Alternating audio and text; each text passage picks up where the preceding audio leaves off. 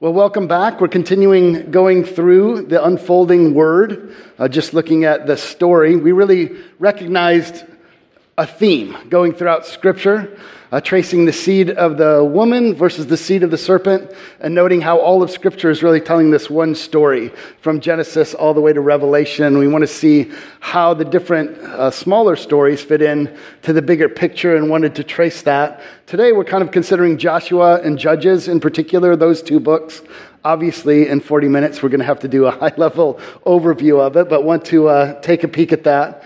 And then we talked about from the beginning that God wanted a people and a place for him to be with his people and to be in union and communion with them. The garden was that place in the beginning. Adam and Eve, because of their sin, got expelled from the garden. And then we saw that God had made a promise to Abram that there would be both a people and a place where he would dwell and be with his people. And then, we see that fulfilled in some sense in Israel. And then we'll recognize as we go throughout that God meant something beyond that as well, the new heavens and the new earth. And it's not just any people in place, but in particular today, we're going to note more, it's a holy people and a holy place. Because in order to be in the presence of God, you must be holy, and everything around him must be holy as well.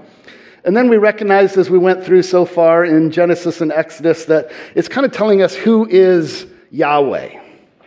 Who is the Lord? What is his name? What is he like?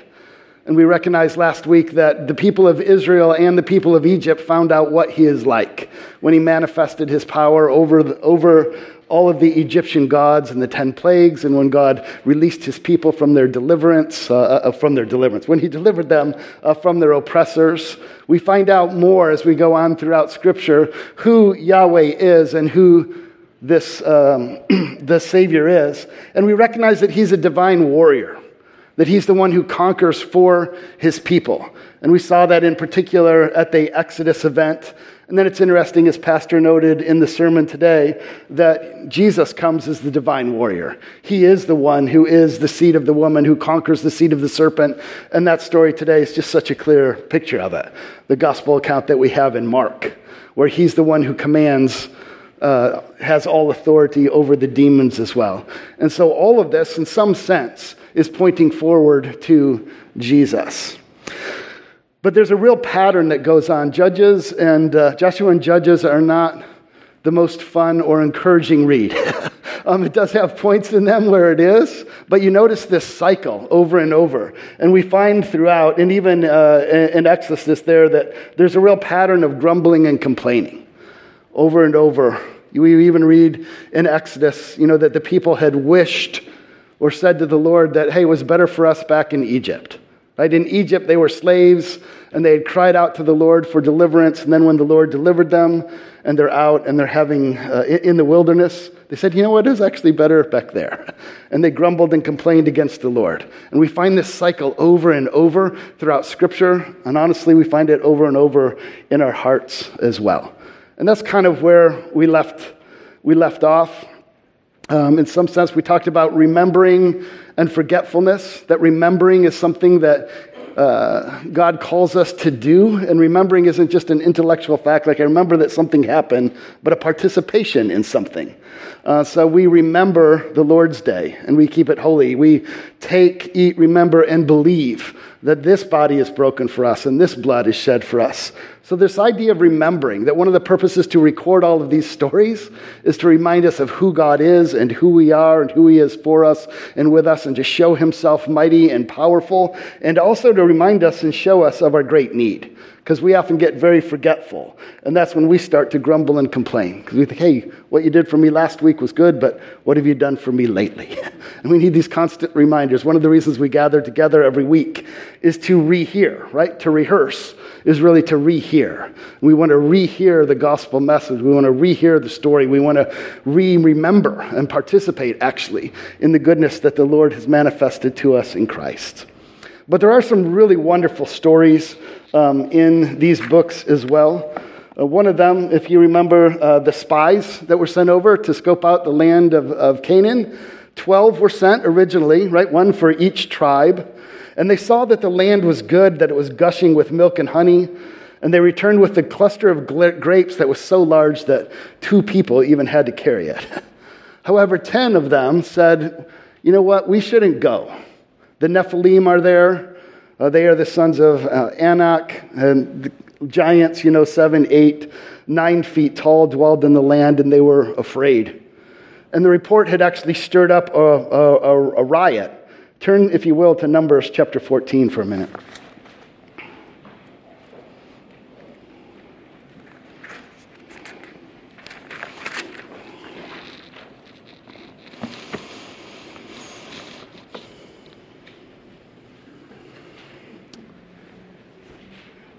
In Numbers chapter 14, starting in verse 1, this is after the report of the spies. It says, Then all the congregation raised a loud cry, and the people wept that night. And all the people of Israel grumbled against Moses and Aaron. The whole congregation said to them, Would that we had died in the land of Egypt. Oh, would that we had died in this wilderness. Why is the Lord bringing us into this land to fall by the sword? Our wives and our little ones will become a prey. Would it not be better for us to go back to Egypt? And they said to one another, Let us choose a leader and go back to Egypt. Right? That's pretty significant rebellion.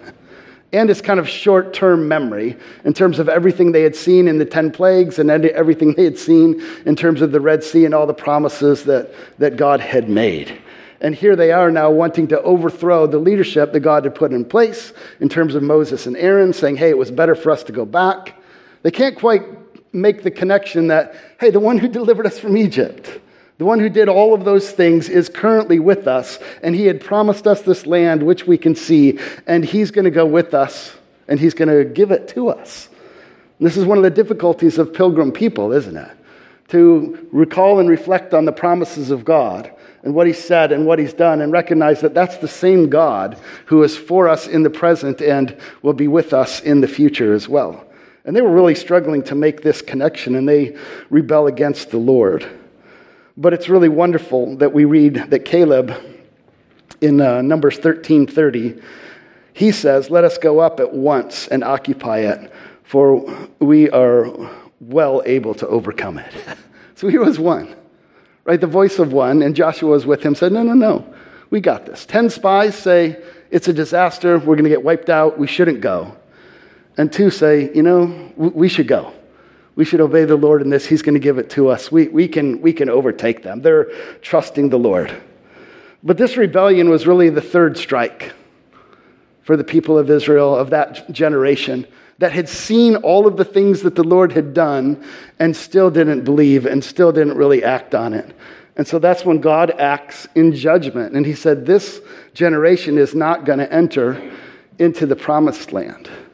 And so for the next 40 years, they're wandering around because of their hardness of heart, because of their failure to believe, which was manifested in disobedience. And the Lord had given them warning after warning. He'd given them mercy after mercy. He'd given them grace after grace. And eventually he said, enough is enough. And that's one of the things that we want to recognize when the scripture is telling us who is Yahweh. He's a God who takes sin very seriously. He's a God who takes rebellion very seriously. He's a God who takes his own word very seriously. And he's a God who takes mercy seriously as well in terms of providing it for us. But this is a God who plays for keeps. And he won't countenance fools. He won't countenance evil forever. It's got a limit. He's the one who sets the limits, even as Pastor was saying in the sermon today. The demons could go so far, but no further. Only as far as the Lord would allow. And so this is it. For that generation, no more. But it's not the end of the promise. He's going to preserve a remnant. The younger generation is going to be able to go and enter into the land, and the Lord is going to build himself a people and a place. Even if this people and this place failed, there's going to be another one. And we get that over and over as we read Scripture. We're anticipating, where is this one who is going to conquer? Where is this one who is going to do it? Where is this land that we're going to live in? And so that pattern really manifests itself. And then 40 years later, the Lord gives them victory over Sihon and Og, and Joshua was appointed the successor to follow Moses. And then look at Joshua chapter 4, verse 1.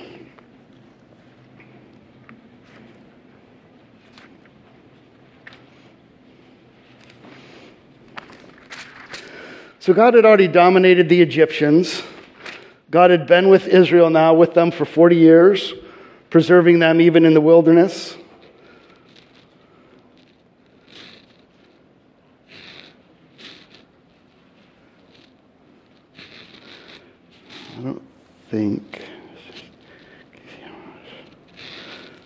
I think I wrote down the wrong verse. Sorry. I wanted to say where the power of Yahweh was known. In Joshua somewhere, it says,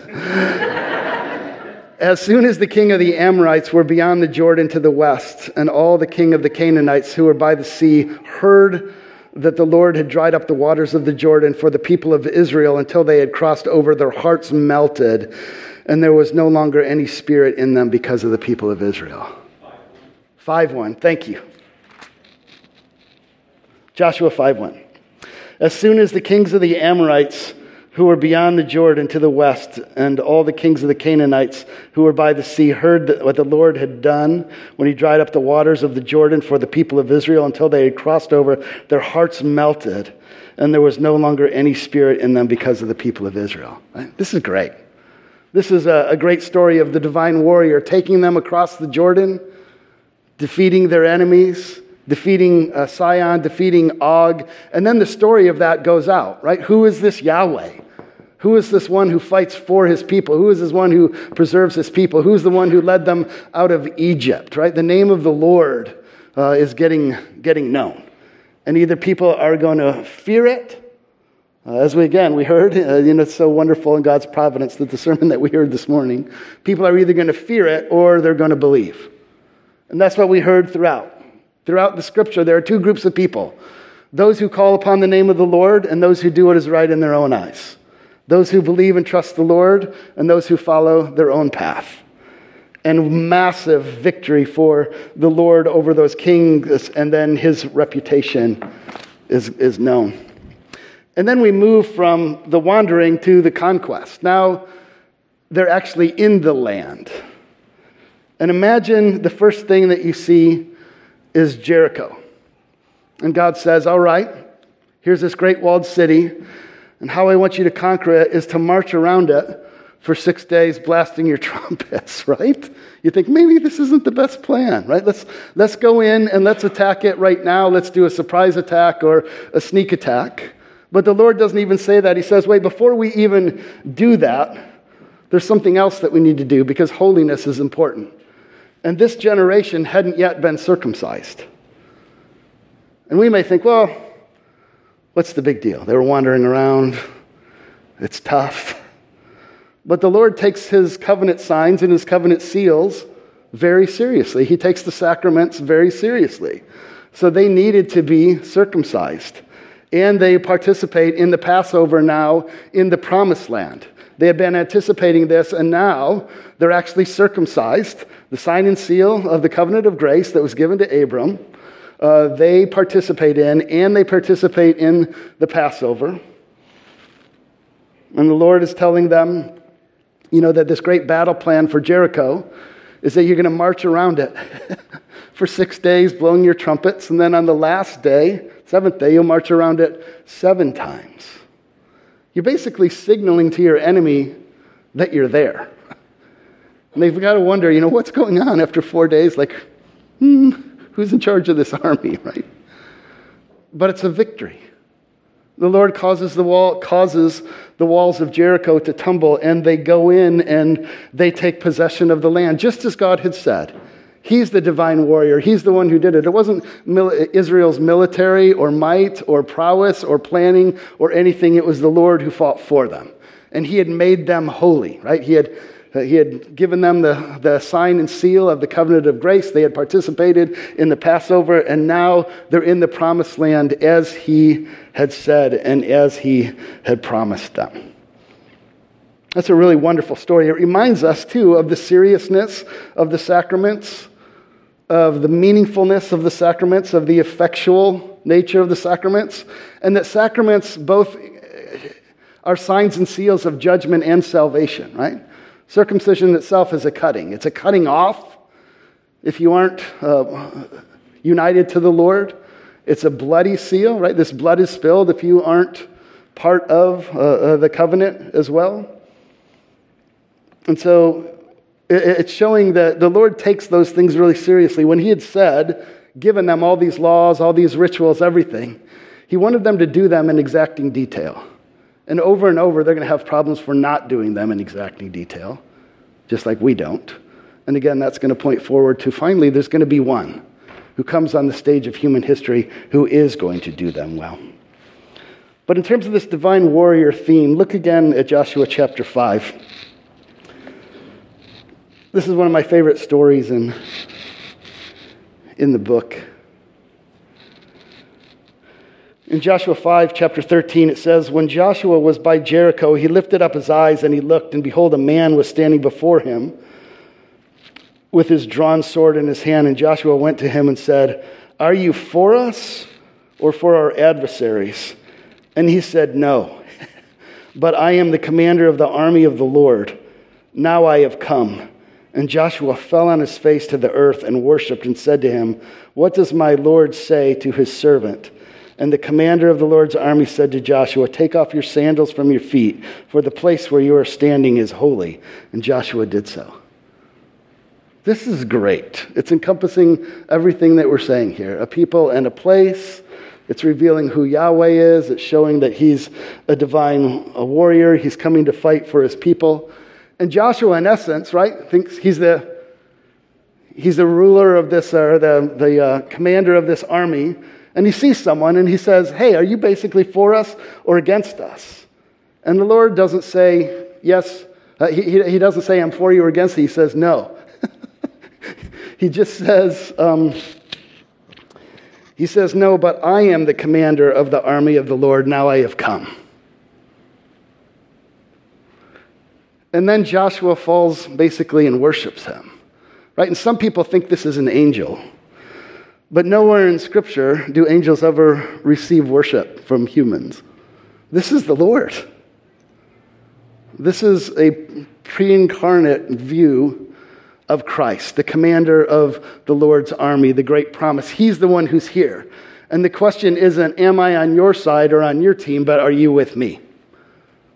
Are you believing and calling upon the name of the Lord, right? We don't use God as a mascot for our cause. We want to be caring about the things that are important to the Lord. His word, his will, his people, his gospel, his world. We don't want to try to use him and force him, hey, are you on our side? We're on his side. And he's shown himself as powerful. Again, the who is Yahweh from the beginning. It wanted to start by saying, hey, he's the God of creation. He's the God of redemption. He's the God over all the other gods in Egypt. He's the God of the sea. He's the God of all of these things. He's here now. And he's going to fight for you. And that's pointing forward ultimately again to, as Pastor said in his sermon there, Jesus was, right? They had heard about him before. But now the demons that were roaming the earth see him. The Son of God, the one that they saw in pre-incarnate form, is now standing there in the Gospels. Incarnate. God in flesh, the Lord, the commander of the army, the Holy One of Israel, the seed, the promised one. And all of these stories help us understand that story. The one who fought at Jericho, the one who fought at the Red Sea, the one who fought in Egypt, that one. That's our God. That's our Lord. That's our Savior. That's the one who fights for us. He's the commander. And then God tells him to take off his sandals because he's standing on holy ground. What's that an echo of? What's that? Yeah, Moses. Yeah, very good. The burning bush. And so, here it's just again signaling that he's the next leader. He's the one who the Lord had appointed. And he stood in the presence of the Lord as well. And then there's this really difficult concept in Scripture called harem warfare, which when you read through Scripture is really difficult because from our perspective, right, the Lord tells the nation of Israel to go in and just wipe out everyone in the promised land, right? Men, women, children, livestock, just demolish it. And Hiram really means like to devote something to destruction for the purpose of God, though. Think of like a whole burnt offering. When the Israelites burned a whole burnt offering, like all of it was to be dedicated to or consecrated to the Lord for his purpose and for his glory. And so when we think of Hiram warfare, we recognize it's a real difficult concept for us. But we want to recognize a few things about it. First, that it was only ever to be done within the boundaries of the promised land. It wasn't, you can go beyond there and do whatever you want. It was only when and where and how the Lord commanded. It was only for a very specific period of time. It wasn't forever. And many times people think of it as ethnic cleansing. It's not ethnic cleansing. The issue was holiness. The people in the land were unholy, and the land was unholy. And the Lord said he's going to have a holy people, and he's going to have a holy place. So it's not because they weren't Jews that was the problem. It was that they weren't holy. And the Lord showing himself as the just judge on everything that is unholy, whether it is people or whether it is a place. And another way that we know this isn't ethnic cleansing? That this isn't God just telling the Jews, hey, go wipe out everybody who's not a Jew. How else do we know that from Scripture? Rahab, yes. How else? The Jews had sojourners that got circumcised. They were not... Right, God brought in other people, right? How else? Was it through Moses that God warned the people? Like, don't think that I'm giving the land because I'm so great. Yeah, God specifically tells them, look, it's not because you're holy or more numerous or wonderful, because you're not all that great, right? You're sinners dead in your trespasses and sins like Adam. But also the Israelites get kicked out of the land, don't they? Because of their disbelief, because of their unholiness, because they went whoring after other gods as well. The issue is sin and sinfulness and unholiness, not your ethnicity or the color of your skin. It's really showing who God is in his holiness. And that's why all of those passages, even leading up to Joshua and Judges, go through all the Levitical laws, through all the ceremonial laws, everything showing cleanliness and holiness that has to happen in order to be in the presence of God and have a holy place. And this was really hard for the people to do. They struggled with it from the very beginning. It had a purifying function. And it also was meant to point us forward to the reality of what all sin deserves and the salvation that's available through the mercy of God. But throughout Scripture, God has already showed himself as someone who takes sin very seriously, right? He expelled Adam and Eve from the garden. There was the flood. There was Sodom and Gomorrah. There was the 10 plagues. There was the wilderness generation. I mean, God is showing himself to be very serious about sin, but also all the time providing a Savior for anyone who calls upon the name of the Lord. And we've already seen, as Dan and others said, there are already people outside of the nation of Israel. If they called on the God of Israel, they too were saved. And so in our day, again, it gets easy for us to think about this as a military conflict amongst equal nations. And what's really happening here is something beyond that, something meta. In terms of the Lord trying to clear a land for himself that's both holy and his people are holy. And that's foreshadowing the time when Christ is going to come. And he's going to take no prisoners.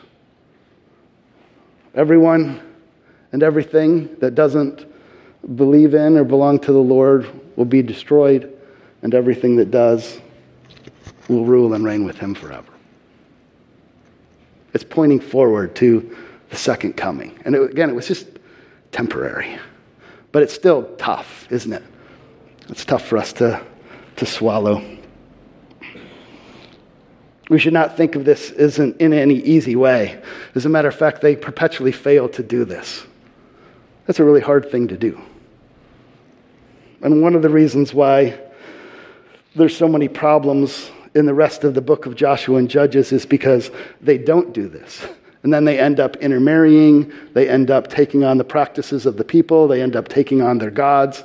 So God didn't say it without reason, like, I'm just a meanie and I want to wipe out these people. It's because they're unholy.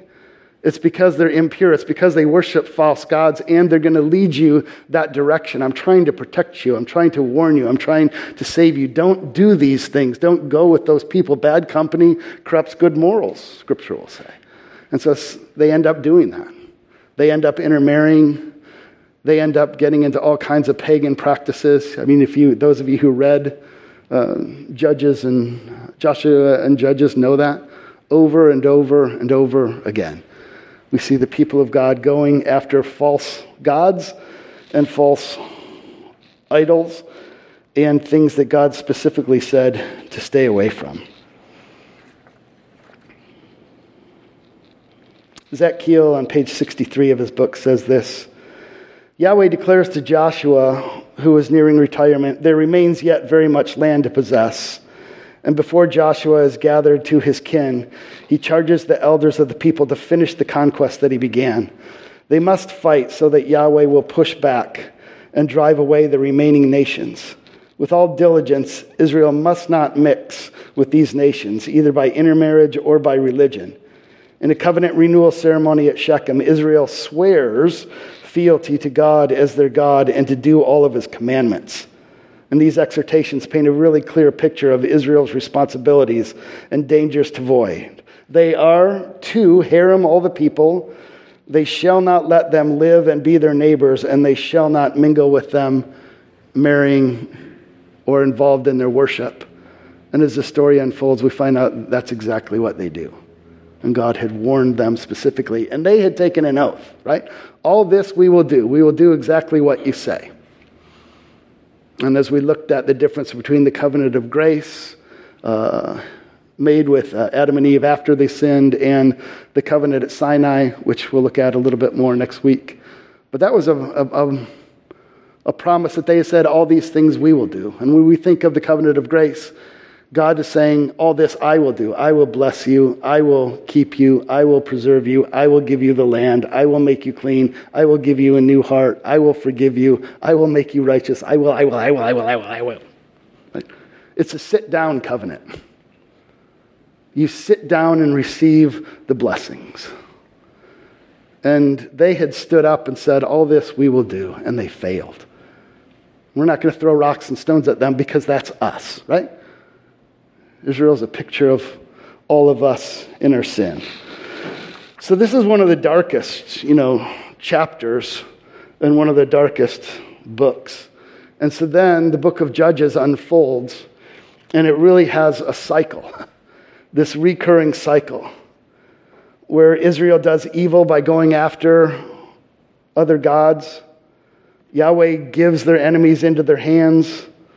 They do evil and cry out to the Lord for mercy. God raises up a judge who will deliver them, and then the land has rest. Over and over and over. Judges, that really is recounting 12 judges. And they, by the way, they don't all go chronologically. Some of them are contemporaneous in different parts of Israel and different parts of the Promised Land. So don't read it like this is all happening at the exact same time, or chronologically. Some of them are happening at the same time. But you see this cycle over and over. They did evil. They went after other gods. God had given them victory. They cry out and ask the Lord for mercy. And then God raises up a judge. And then that judge proves to be unfaithful in one way or another. But God still gives them rest. And it's not like an endless cycle either, where it just keeps going around like this. It makes it look like it's a downward spiral where it just gets worse and worse and worse and worse until you get to the end of the book. That's not really a spiral, is it?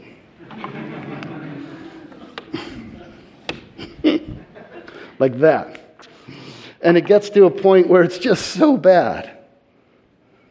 And you can read over and over, there's a refrain throughout the book of Judges that said, X, Y, and Z, whoever the person is, did not drive out the inhabitants, but put them to forced labor. Or they did not drive out the inhabitants, but lived among them. Look at Judges 1:27.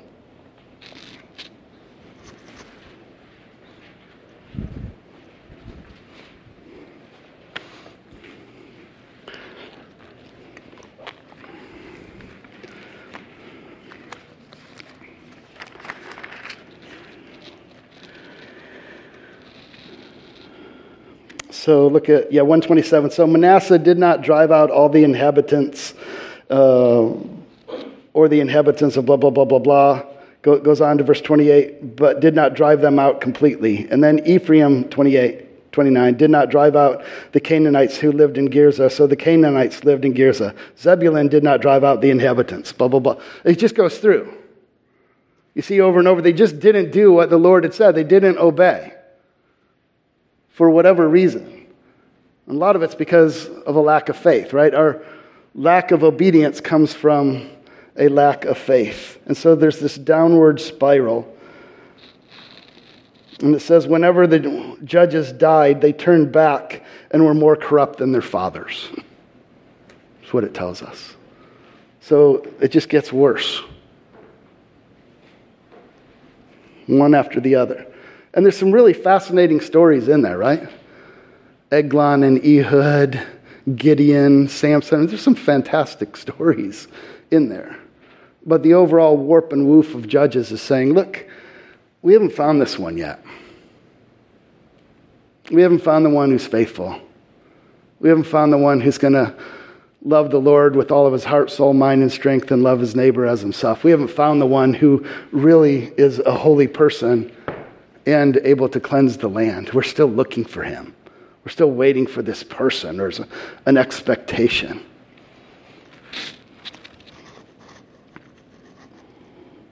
They fail on every point.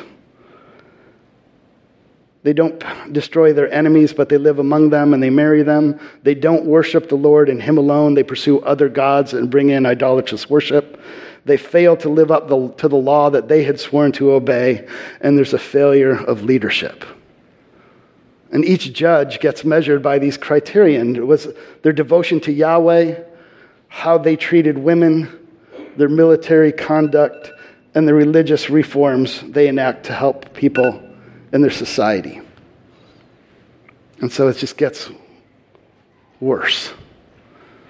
But I don't want to leave you on that. I want to leave you with hope. Because there's still the God of promise who made some promises, who's going to send a seed. And he's going to conquer sin. He's going to conquer Satan. He's going to conquer death. He's going to be holy.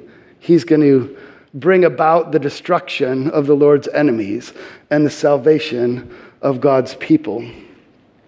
And so look at the very last verse of the book of Joshua, or Judges. Judges 21:25. I think I wrote Joshua in your notes. It's Judges.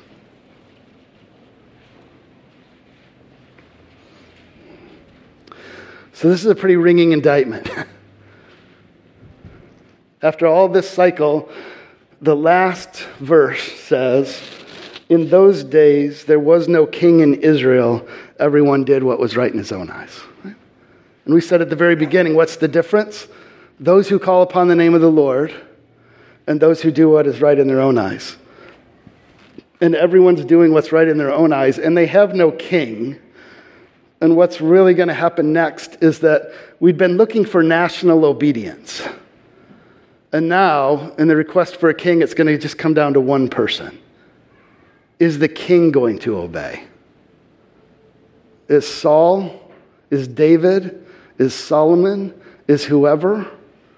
So it goes from seeking this whole nation to do all the things that they said they will do to find a king who will say, all this I will do and do it well. And of course, we know that all of the kings, and there's some good ones and some bad ones, weren't perfect either. It's pointing forward to one who is. Dr. Josh Van Ee says this. He says, the question of kingship is raised in the book of Judges. They need someone to do what they failed to do as a nation. We sometimes miss the setup of Judges for the kingship. Do not hopscotch over Judges. Judges does not just look for God as king, but for a mediator, someone to go between God and man, showing the inadequacies of the Mosaic economy, their inability to worship and promote justice in the land. The duty now becomes focused on an individual, and this is the key. the formula in Judges to evaluate the people did not do what was right in the eyes of Yahweh. In Kings becomes the king did or did not do what is right in the eyes of the Lord. So it goes from, hey, are we as a nation going to obey to, is this king going to obey or not and do what is right in the eyes of the Lord? And all of that, as we'll see as we go through, hopefully shows some really good pointers to Christ and some negative pointers to Christ, but all in the anticipation of the one who would be the king, who would constantly do what is right in the eyes of the Lord, would constantly obey, that he would be holy. Not only would he show forth holiness, but he would be able to make his people holy. And he would be the one to do the conquest, right? As we're reading through and going through the Gospel of Mark, he has power over creation. He has power over demons. He has power over sickness. He has power over death. He has power over everything. And there he is in the flesh. The one who Joshua had seen and talked to is now here, and he has now come. And we have more reasons than they do even to recognize and to have confidence in who Yahweh is for us, with us, and in us than they do because of the resurrection of Jesus Christ. And beloved, we're constantly warned in Scripture to not be like this generation who saw these things and didn't believe or hardened their heart or grumbled and complained against the Lord because it gets so easy. And so Scripture reminds us over and over, don't be like that. Remember and believe, taste, drink. Remember and believe the precious body and blood of the Lord Jesus Christ were given for you. And this grace and mercy that we have that fuels us as we go on and show forth God's mercy as well. Let's pray. Dear Heavenly Father, we thank you for not pulling any punches with us in Scripture and showing us the good, the bad, and the ugly. We thank you for showing us the reality and the horror of what our sins actually deserve. And we thank you for not leaving us with that, but sending your own Son to be our divine warrior, our conquering king, our hero, who endured the condemnation and the harem warfare that should have been meted out on us. He took upon himself on the cross, that he was condemned, that he bore your wrath, that he died. And the wages of sin is death, and that he died for us. And we thank you that the story doesn't end there, but 3 days later he rose from the grave, showing himself as the one who is the seed promised, the one who holds life in his hand, the one in whom we have life, we have forgiveness, we have righteousness, we have adoption, we have hope. We ourselves are now a holy people as we are indwelt by your Holy Spirit. And may that Holy Spirit continue to sanctify us and conform us evermore to the image of our beautiful, glorified, and risen Savior Jesus. It's in his name, washed in his blood, clothed in his robe of righteousness, and indwelt by your Spirit that we pray. Amen.